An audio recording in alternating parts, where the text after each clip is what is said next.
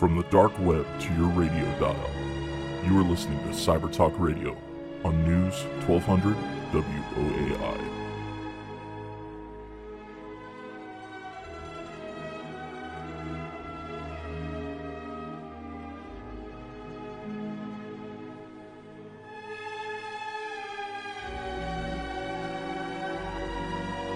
Welcome to Cyber Talk Radio.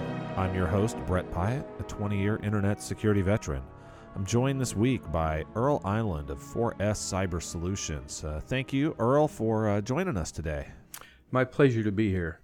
So can you share a little bit of your background and how you ended up in this cybersecurity world? Sure.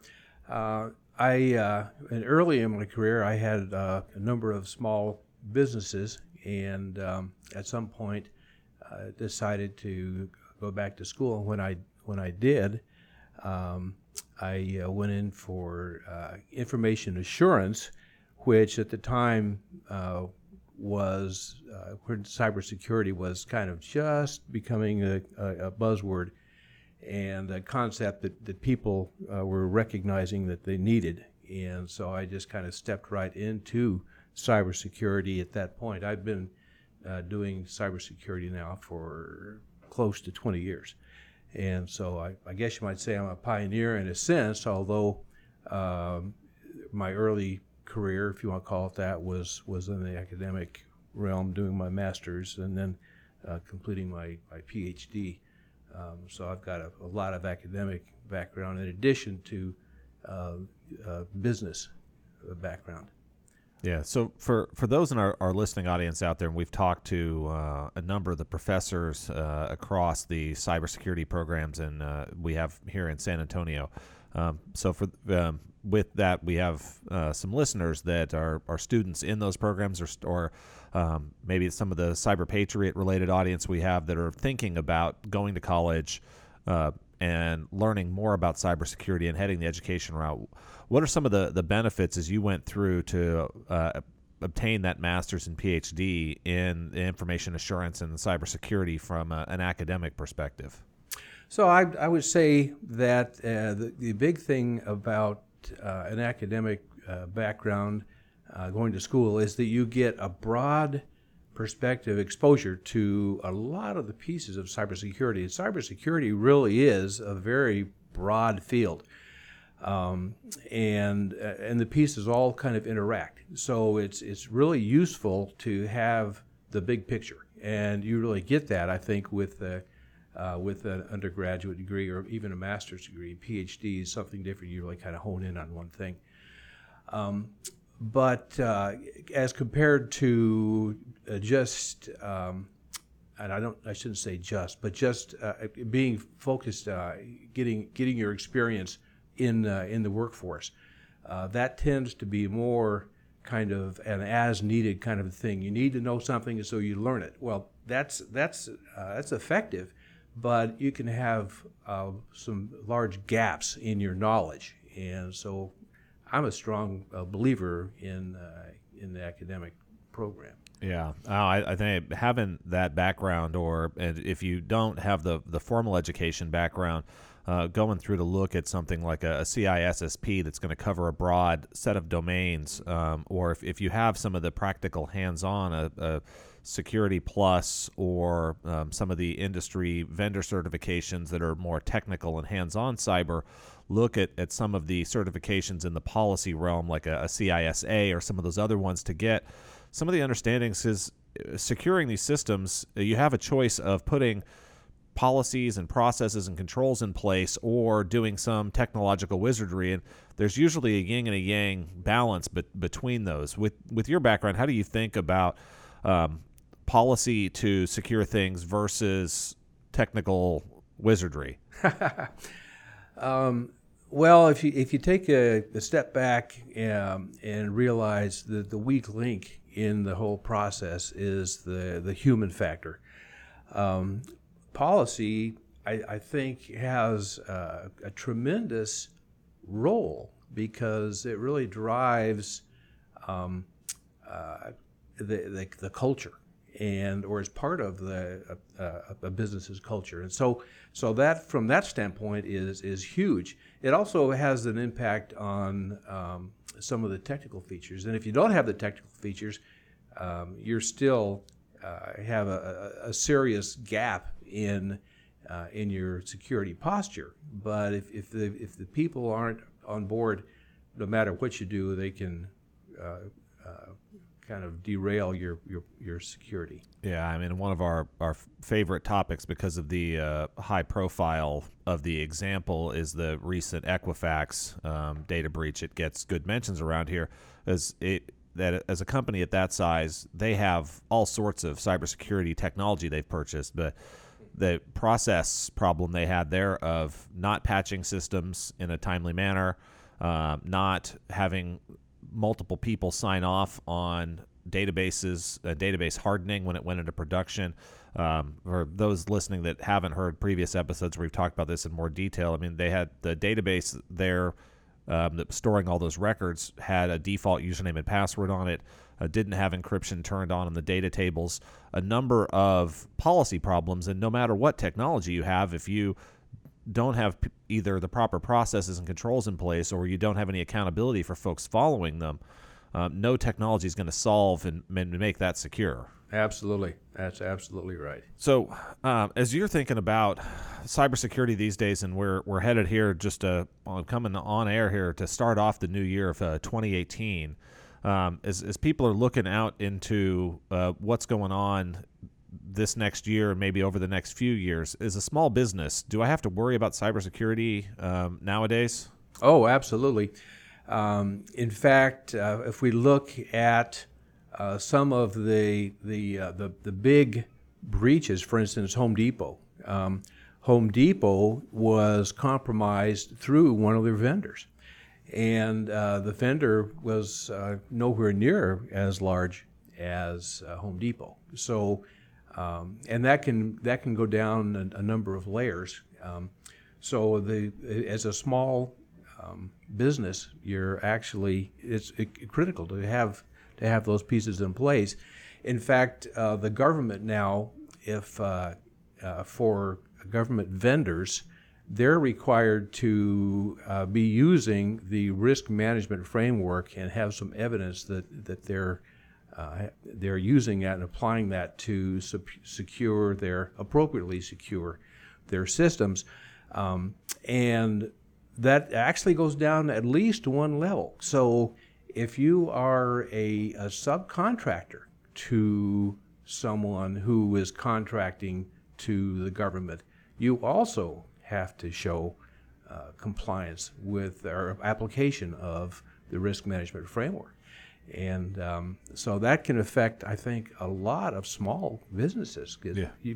You've got to have this. And those folks if you're listening and you're hearing risk management framework, I contract with the government, or I do payroll for somebody who does contract with the government, or I do accounting or bookkeeping for somebody that contracts for the government. In theory, we're supposed to have all this stuff figured out by December 31st of 2017. That's right. If you haven't, you're probably not alone, because the cybersecurity professionals that can help people apply that risk management framework have been really busy since the announcement of those new requirements earlier in 2017, helping those folks get things implemented. So if you haven't yet, don't bury your head in the sand and say, you know what, they haven't come after me yet or held me accountable on the contract, because I think as you go through, you still have an opportunity to get those in place to secure yourself and take care of these before it does become a problem. So if you have customers that are contracting with the federal government, or you contract directly, and you haven't heard the words risk management framework before, or if you haven't heard NIST 800 or some of these things, if these sound like a foreign language, somebody in your company should be aware of these and should have done some work on this throughout 2017, because I don't believe there's anyone out there that was really implementing all of this probably prior to 2017 at the small business level, because there is new work to go do. It's not impossible, and there's lots of good things in there. Because I mean, you mentioned the Home Depot one, Target, the same thing. There was an HVAC vendor there that was monitoring the air conditioning and other facility systems that the attacker got into their systems and then through to the Target stores from there. Mm-hmm. That's right. That's right. And even from a proactive perspective, if you can get certified and show evidence that you are using the risk management framework and NIST 800, as Brett mentioned, then I think you're a leg up in as far as being able to bid on government contracts, or perhaps to replace another vendor who is dragging their feet, a subcontractor who's dragging their feet. You'd be in a good position to be able to step in. Yeah, so I think it would be over the course of 2018 and 2019, you're going to see a fair amount of turnover there on how some of these contracts are being fulfilled and delivered, as notice is sent out to people that haven't done the work that they have a certain amount of time to remediate, and if they don't remediate, there's going to be a new proposal out for replacement vendors to pick up contracts. That's right. That's right. So even for small business, it matters there in the federal space. With cyber attacks overall, what do you think that is anything driving the shift to attackers going after businesses of all sizes now, versus where it seems like if we go back 5 or 10 years, it was them going after large organizations, or those were the only ones that maybe made it in the press? Right. Well, the juicy targets, if you will, are the large ones, because if a hacker gets into a large enterprise, then they can extract potentially at least a lot of valuable data just from one attack. However, the large enterprises are more and more becoming hardened and more difficult to get into, whereas the small businesses are seen as soft targets. And I think really they are. You know, if you're a large corporation, large enterprise, you have substantial assets that you can put into a cybersecurity program. Whereas if you're a small enterprise, you're exposed to the same vulnerabilities. You have the same vulnerabilities, and you're exposed to the same kinds of threats as a large enterprise, but you don't have the assets to respond to those. And so that then becomes quite the challenge to be able to protect what needs to be protected with far more limited resources. Yeah, I mean, we've talked on the program here quite a bit. There's already somewhere in the 200 to 400, maybe 500,000 cybersecurity job openings across the U.S., and that number is going to grow into the millions over the next few years. And the talent pipeline of kids, even with Cyber Patriot and the increased push in STEM and the increased awareness and enrollment in cybersecurity curriculum in the universities, maybe here in San Antonio and some extent across the country, is the jobs are still growing at a more rapid pace than the folks are learning them and entering the field. So if you're out there thinking about, well, what do I do for my career for the next decade? Go get yourself a cybersecurity education. You can listen to some of our past episodes and learn quite a bit more about the options here, whether it's in the San Antonio colleges or all the way up through PhD programs at UTSA. Lots of options here in the San Antonio market. If you're listening to us online on iHeartRadio or on our podcast, consider an education in San Antonio. There's hands-on cybersecurity master's programs at some of the universities here. In our past episode archive, we've spoken with professors or administrative staff at many of the universities, and you can learn quite a bit more about what they're offered. Those are available on our website at www.cybertalkradio.com, as well as iTunes podcasts or your favorite podcasting service on an Android device. Let me add something to that really quickly. I've been active in San Antonio with the Cyber Patriot program, and you may have some previous recorded podcasts on Cyber Patriot. But the interesting thing about Cyber Patriot is it's at the middle and high school level. And in a recent training event I was at, Rackspace was talking about, in San Antonio, was talking about how they have been supporting the Cyber Patriot program.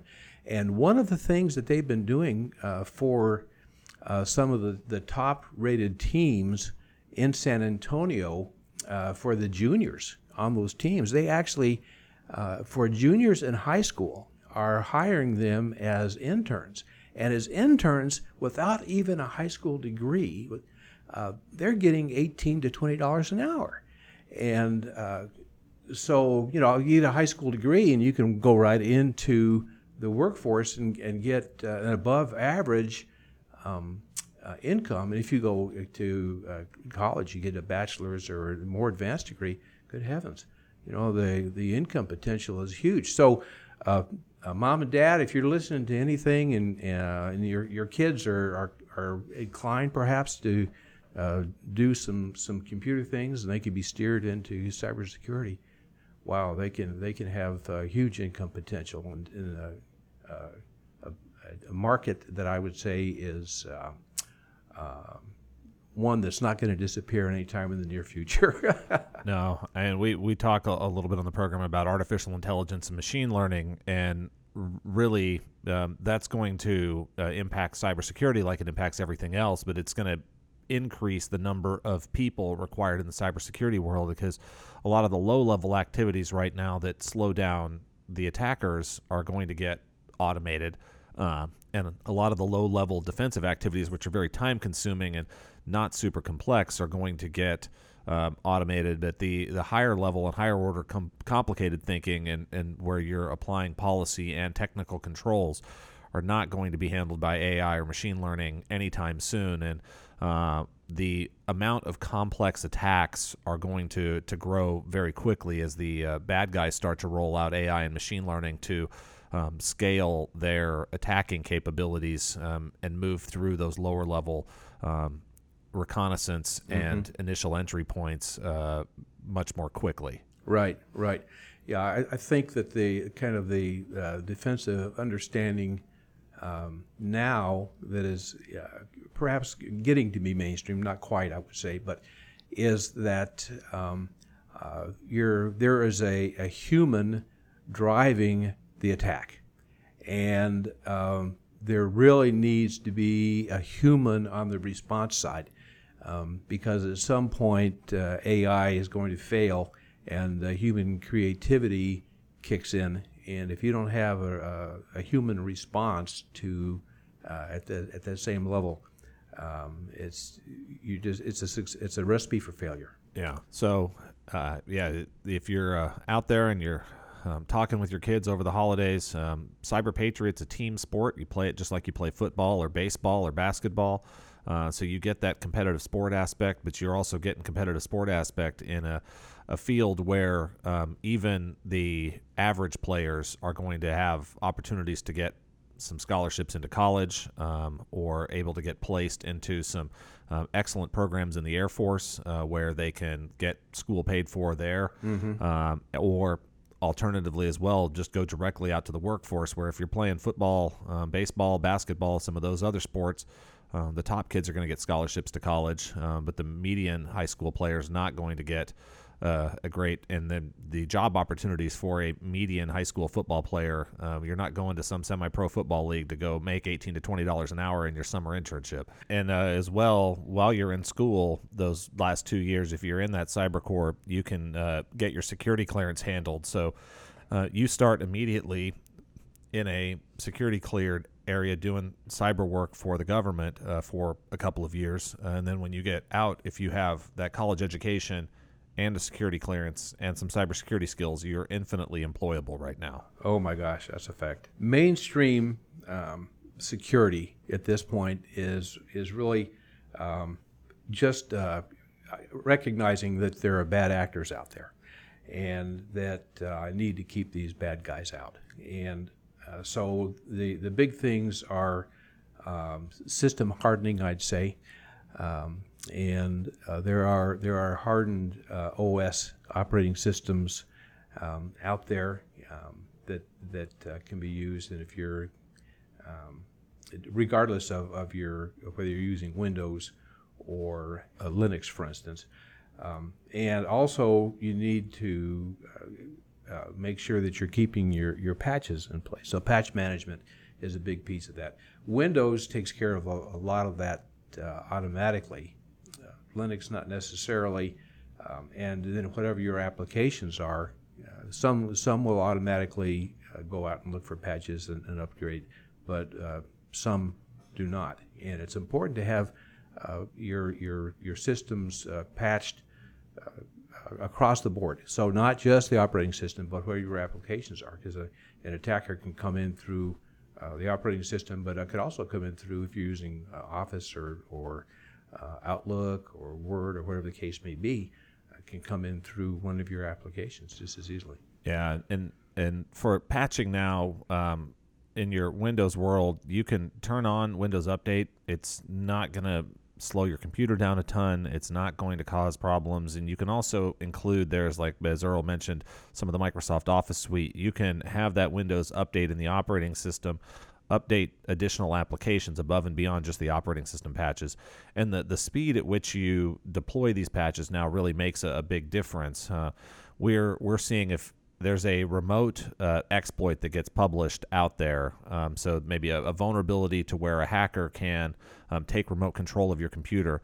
It's less than a week from the time that vulnerability is published these days until a ready-made exploit is available inside of a hacker toolkit. So if these business processes you've had in the past where you apply patches once every 30 days, you're potentially leaving your systems exposed for 2 to 3 weeks now before that patch will get applied. And that's a long time on the internet to leave something with a vulnerability on it. That's right. One thing also to kind of keep in mind is some companies, or businesses, enterprises maybe I should say, have the idea that, well, nobody's really interested in my stuff. And perhaps I'm not even attached to the core of my business is not even attached to the internet. But what you find in these cases is that people have kind of a false sense of security, and even if your core systems are in fact isolated from the internet, air-gapped is kind of the common phrase there. That's not really good security, because if you have someone that really wants to get into your system, they'll figure out a way to do it. And probably the first publicly acknowledged incident of that is Stuxnet, where the Iranian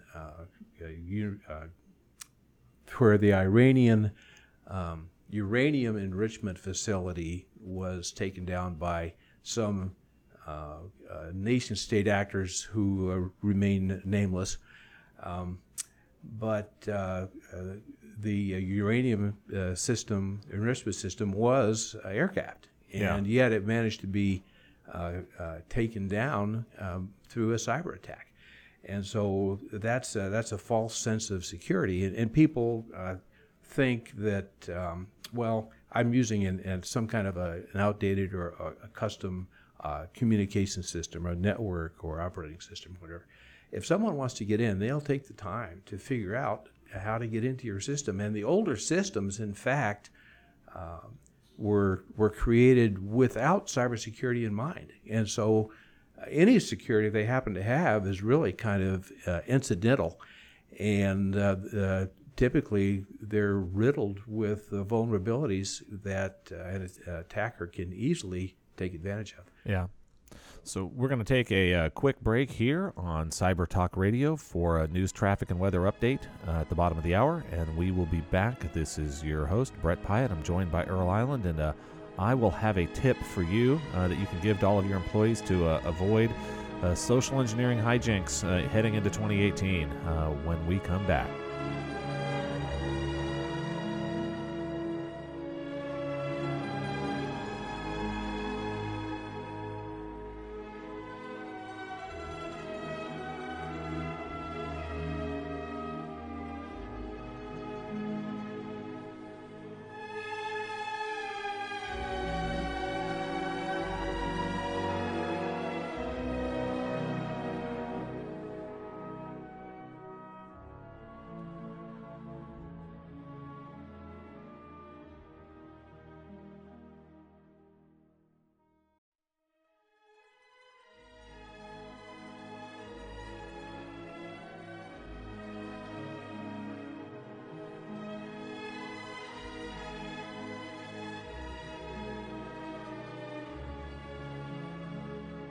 Welcome back to Cyber Talk Radio.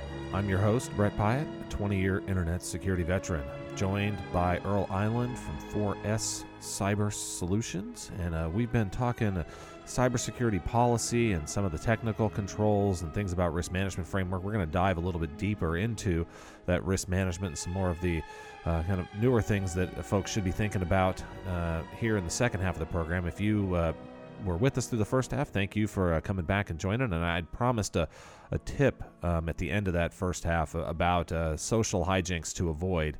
And one of these ways, we were discussing air-gapped security systems, and you think, you know what, my main system is not connected to the internet. This won't ever be a problem for me. Well, in your parking lot of your office building, or maybe your parking garage, maybe there's somebody that works for you finds a USB stick laying on the ground there, and they go, you know what, I could use a free USB. I'm just going to go ahead and take this and plug this into my computer at the office.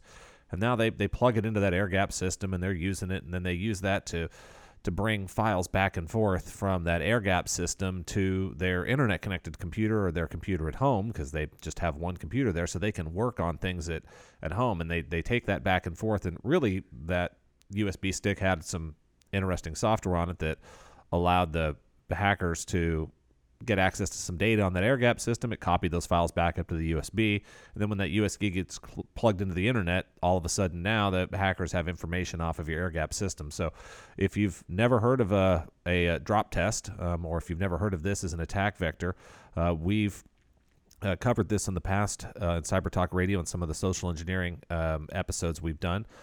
You can find those past episodes on our website at www.cybertalkradio.com, or on the internet via YouTube, our Facebook page, Twitter, or Cyber Talk Radio. There's lots of places where you can get access to this information online. If you're listening to us live on 1200 WA, thank you for tuning in. And if you're one of our listeners here on streaming via iHeartRadio or a podcast, thank you for choosing to spend some time with Earl and I here on Cyber Talk Radio this evening. During that break, Earl, there's some of the topics that you wanted to make sure we hit and kind of got into some more depth in this half of the program. So I will turn over to you here to talk about some of those things with our audience that we were chatting about while we grabbed some more coffee. Okay, yeah. So we mentioned earlier about the risk management framework, and that's the kind of the latest and greatest that the government has come out with.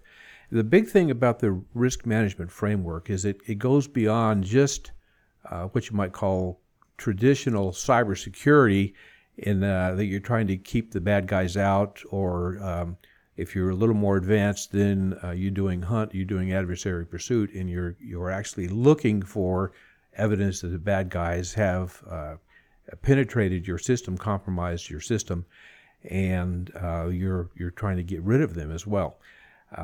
But risk management framework actually brings in the understanding that it's not just the bad guys that you have to watch out for. That if you have an income stream, that can be affected by a number of things. There can be some kind of environmental failure, if you will.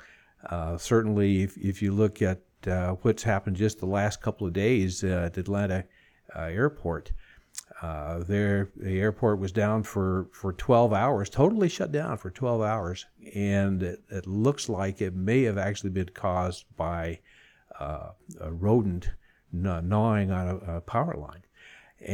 But there were speculation early on that perhaps it was some kind of a terrorist attack, a cyber attack or something. It looks like that may not have been the case, but nonetheless, it took the airport down for 12 hours. Well, the fact that it wasn't cyber doesn't in any way reduce the impact, right? And if you're a small business and something, maybe it's a human error, maybe one of your people fat fingers something, and it takes you offline for whatever the incident may be, that's still something that you need to be sensitive to and be able to respond to recover and bring yourself back up. So the pieces that risk management the risk management framework brings in, that goes beyond traditional cybersecurity is it brings in the concept of response, recovery, and response and recovery. Really, those are the two pieces. And response can be include things like redundancy. So a piece of equipment goes down, a service goes down for some reason or other. You have something else that you can spin up very quickly, perhaps in real time, to keep your business going. And recovery would be things like backups. Perhaps you have some lower priority services that go down, like HR, for instance, or payroll.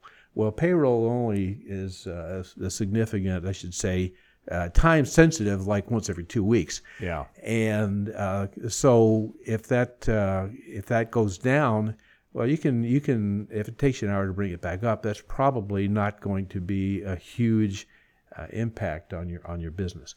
So those are the kinds of things that risk management brings into play, which are kind of outside of conventional, I guess you might say, cybersecurity. Yeah, that's an interesting one. As we talk cybersecurity policy, and you think about business continuity planning and disaster recovery planning, and all of these areas seem to get handed to the information security officer these days at a larger company, and they're responsible for many activities that go well outside the scope of what I think if you define cybersecurity, people would think about. As you said there, that Atlanta airport 12-hour outage, if you go through a business continuity planning scenario, they had a primary and secondary power systems.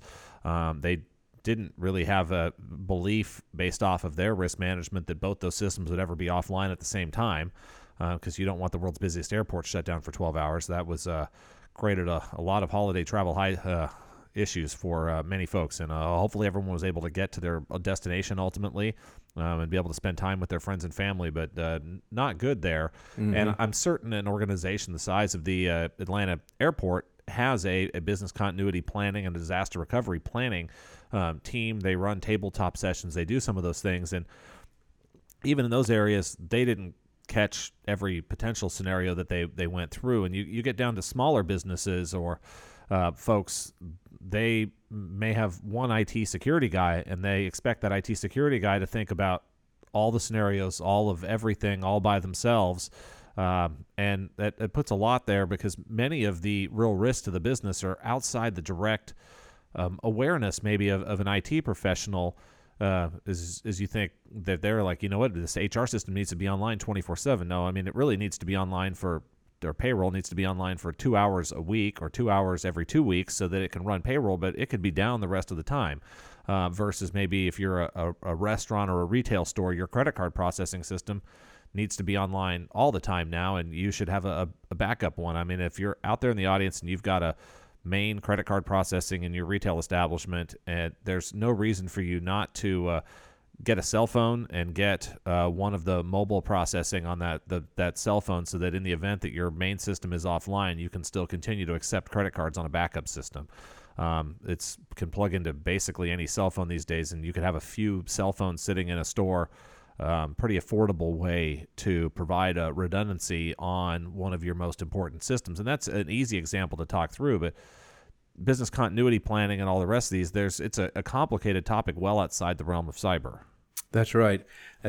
And even if you have a policy for redundancy, even if you have a policy for redundancy, implementation can be tricky. And an example that comes to home a little more, perhaps more so than the Atlanta airport power failure, is let's say you have redundant network capability, internet capability, and you're paying two different vendors for providing services. So if one goes down, you can in real time roll over to the separate network. However, there's a gotcha there that what if both of your systems, actually, let's say they're optical fibers, they're both in the same cable. There's kind of my favorite type of failure is one called a BIF, backhoe endorsed failure, right? Oh, well, yes. If you have both your primary and your backup vendors running through fibers in the same bundle, and a backhoe is going to take them both out. And so these are the kinds of things that even in a well-planned and well-executed policy, you still can get surprised, kind of like the Atlanta airport. So these kinds of things, you need to kind of drill down outside of your normal sandbox, perhaps, to make sure that these kinds of things, you're not exposed to these risks if you can.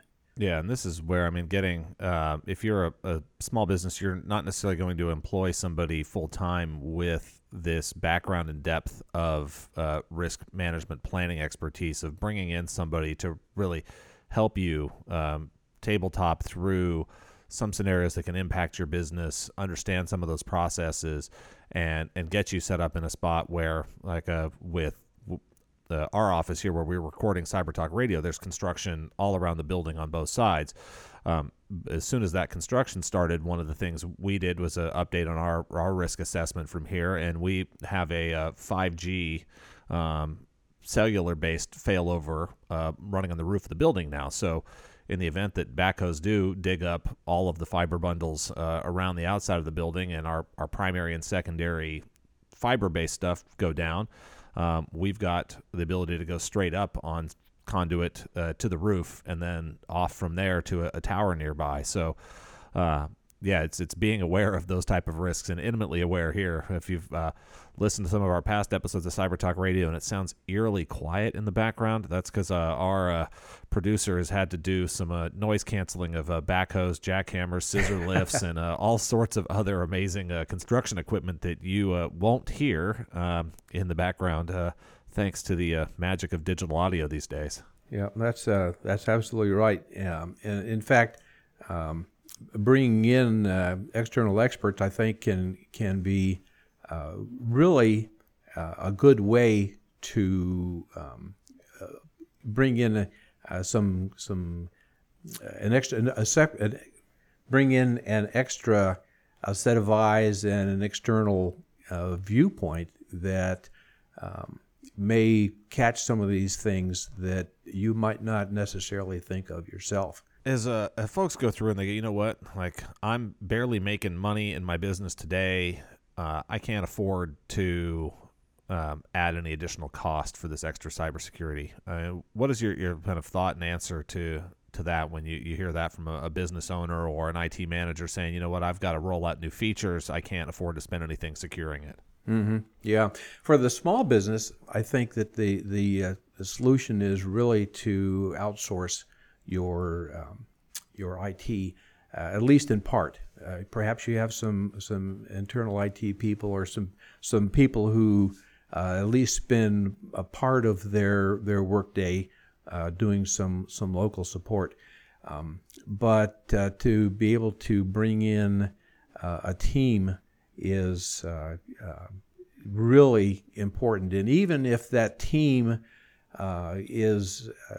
supports let's say some hundreds of different small businesses, just a small portion of that expense, then that full-time expense is consumed by your company, and yet you get that full spectrum of experience and technical ability, which I think is critical for the small business in these days.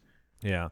Well, and as you had brought up and kind of talked about some of the risk management, as cybersecurity helps you think through maybe areas of business process or other things that can impact your revenue side as well. Because if, like Atlanta there, the airport, I'll guarantee that 12-hour outage cost a bunch of revenue, a bunch of canceled flights, a bunch of canceled tickets. I don't know how that all flows back from the airport through to the airlines, through to the passengers, but somebody's paying for a bunch of canceled flights there, and those planes and flights are gone. Those hours are gone. So similarly, if you're a medical practice and you're booked up all the time, if you're offline for a day because of a cyber incident, that's a day of revenue that's gone. So I'm interesting to see how many folks are starting to really pull together to understand that doing some of the preventative cyber things that are responsible can also have a positive impact on your top line revenue, maybe either through avoiding an incident that takes revenue offline, or even to help make business processes more efficient, because you do some of these risk management thinking and you're like, oh, there's a better way to do this comes out of that. So for businesses out there, maybe we've been through this conversation while they've listened or convinced, okay, I should do more on the cyber side than I am doing. If you're having a conversation with that owner now, or that IT manager that's thinking the cyber stuff's kind of important, do you walk them through a risk-based security model, or where do you take them to get going on which activities to prioritize? Yeah. So one of the challenges, just historically with cybersecurity, is that the numbers that are important to an operator, the numbers that are important to an IT manager, are not the numbers that make sense to the decision maker, to the corporate officers. They're not the numbers that really show what the impact is, the effect is on the enterprise. And so that's been the biggest challenge, is trying to figure out how to do that. And actually, some of my doctoral work was in that area, and I'm not going to bore people with something I can talk about for hours and days. But what needs to be done is to understand kind of the from a business level, how does your business work? How does your enterprise work? What is your key mission, and what does it take to be able to execute that, and then drill down below, for instance, what kind of are your services that are required and information required? What are then the systems that support those? And at that point, then you need to start looking at what are the pieces that can break, and how sensitive are my operations to some kind of failures in those systems. At that point, then you can start prioritizing where to put your cybersecurity dollar, if you will, and where do you need to have really emphasize resilience and recovery, for instance. And then once you have that in place, then you can start designing your cybersecurity systems.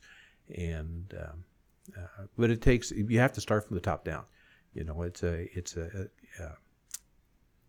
just a process that we've been working from the bottom up, and really it needs to be taken from the top down. And one of the questions I often ask folks is, what information have your customers entrusted you to store on their behalf? So if you're a medical practice, you're storing medical records on behalf of your customers. If you're a CPA or financial advisor, you're storing financial records on behalf of your customers. And those records are ones where if they're lost or damaged, that there's a significant impact to your business and a significant impact to your customers directly. If you was scheduled to go in and get surgery on a Friday, and on Thursday the x-rays and all the pre-op was lost, then surgery is getting canceled on Friday.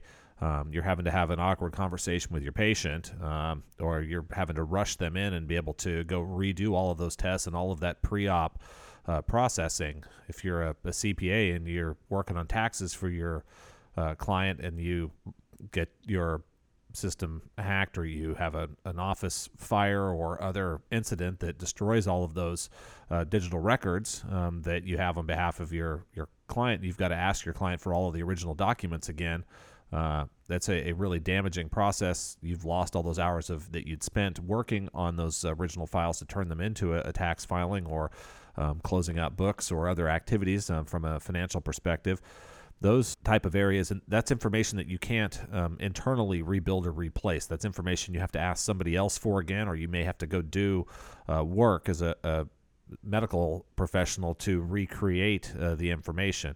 That type of stuff is inside of almost every business, and as I have conversations, I start to ask folks about that.